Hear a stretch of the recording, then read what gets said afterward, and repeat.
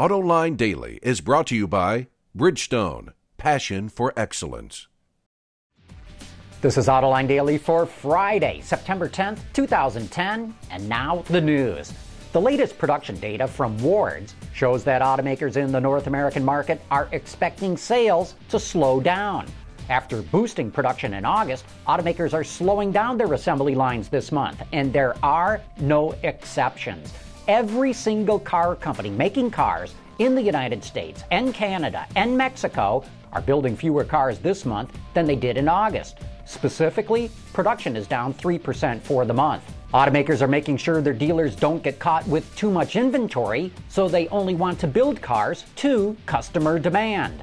And the fact that they're building fewer cars indicates they see demand getting softer.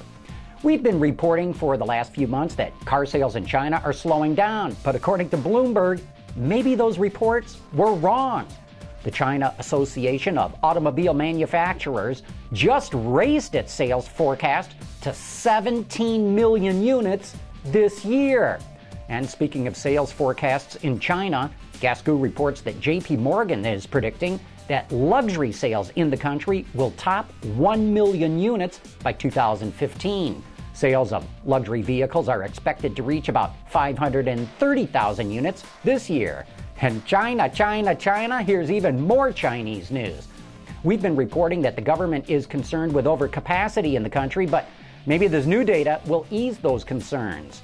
China's auto exports this year through August are up 80%, reaching over 330,000 units. But 5 automakers accounted for 56% of that export volume. Yesterday, we reported that GM is planning on updating the Chevy Cruze every year rather than waiting 4 or 5 years to do a bigger refresh. Taking a different approach, the Detroit News reports that Ford is stretching out its updates. About 1/3 of its lineup was redesigned this year, but speaking at an investment conference in New York yesterday, executive Mark Field says that the number will not be as high next year.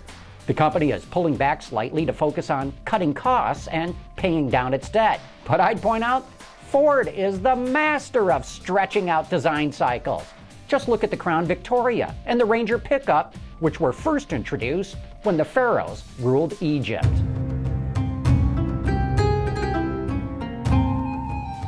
In other Ford news, Bloomberg reports that the company canceled plans to move production of its Kuga crossover from Germany to Louisville, Kentucky. Currency exchanges and labor troubles are to blame. Remember, last November, the UAW rejected Ford's request to match the concessions that it gave to General Motors and Chrysler. Ford was going to export some 80,000 Kugas a year to Europe from the U.S., and I hope the UAW rank and file realize what a fantastic opportunity they let slip through their fingers. Coming up next, a very special look at a very special car. Don't go anywhere because you are not going to want to miss this. Introducing Bridgestone's 3rd generation of run-flat tires with groundbreaking new Bridgestone technologies. Bridgestone run-flat tires offer improved ride comfort, lower rolling resistance, and improved wear while giving you the peace of mind and comfort you need. The other morning, a semi-truck pulled up in front of our offices here. The back door is open and something very, very special was unloaded for us to check out. If you are a high roller and you're all about performance, this machine should be at the top of your shopping list. I'm talking about the McLaren MP4 12C. So this is great. Your people pulled the thing right off the transporter here. Tony, this is a beautiful looking car. Tell me about who designed this thing, or at least who styled it the way it looks. Our chief designer is Frank Stephenson, which you may know the name. Well, Frank spent time at what? Alfa Romeo, Ferrari. I think he even did the Fiat 500. Maserati as well, yes. And BMW Mini, the new Mini. So this is, like I said, a beautiful car. And tell me, what's this little thing down here on front? Looks like a camera. That's an interesting option. That is a camera that we have as an option. It's a 3-camera system that if you did decide to do track use on the car, you could. It will film your track drive, and then you can download it to your computer inside. Download it to USB drive, and then when you get home at night, you can watch how you did on the track. And really figure out how to go even faster. Yes. come on around the side here. I notice you've got a beautiful, clean look. How do you open the doors on this? What's the trick here? Well, let me show you. This is pretty amazing as well. There's no door handles on this car, and the reason why there's no door handles is because it adds weight.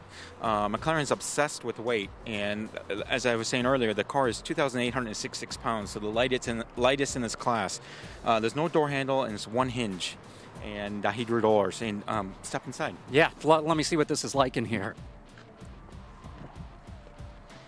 So yeah. Oh, no, I was going to say the car is much smaller on the outside but larger on the inside. And as you can tell by the headroom that you have, we've had people sit inside the car that were 6'4", 250 pounds, and they were easily able to get inside.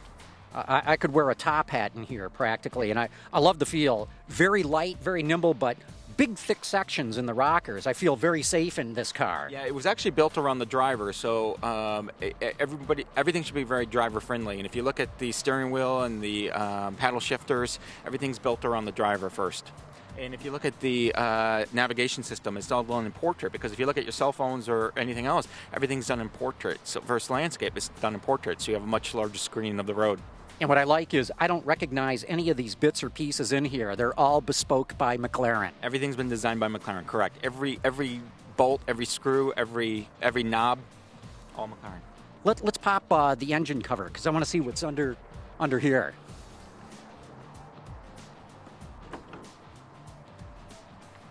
And so 3.8 liter V8, right? 3.8 liter V8, 592 horsepower, twin turbo. And this is an option as well, carbon fiber covering for the engine. And that's what's amazing about this car. Everywhere you look, it's carbon fiber. And what's this? This looks like the exhaust on the back of the car. It is exhaust. And the reason why the exhaust shoots out is a couple different reasons. But one is it saves that much exhaust pipe, which essentially saves weight. Amazing. They've gone all out for this. Well, Tony, thanks so much for bringing the MP412C around to Autoline here. We love seeing cars like this. Thank you. Thank you for having us. I so wanted to take this carbon fiber beast for a test drive, but the McLaren folks are not letting anyone drive it. I guess I'll just have to wait until they put an MP412C in the press fleet, which is probably going to happen about the same time they figure out what happened to Jimmy Hoffa. But that brings us to the end of today's report on the latest news in the global automotive industry. Thanks for watching. We'll see you Monday.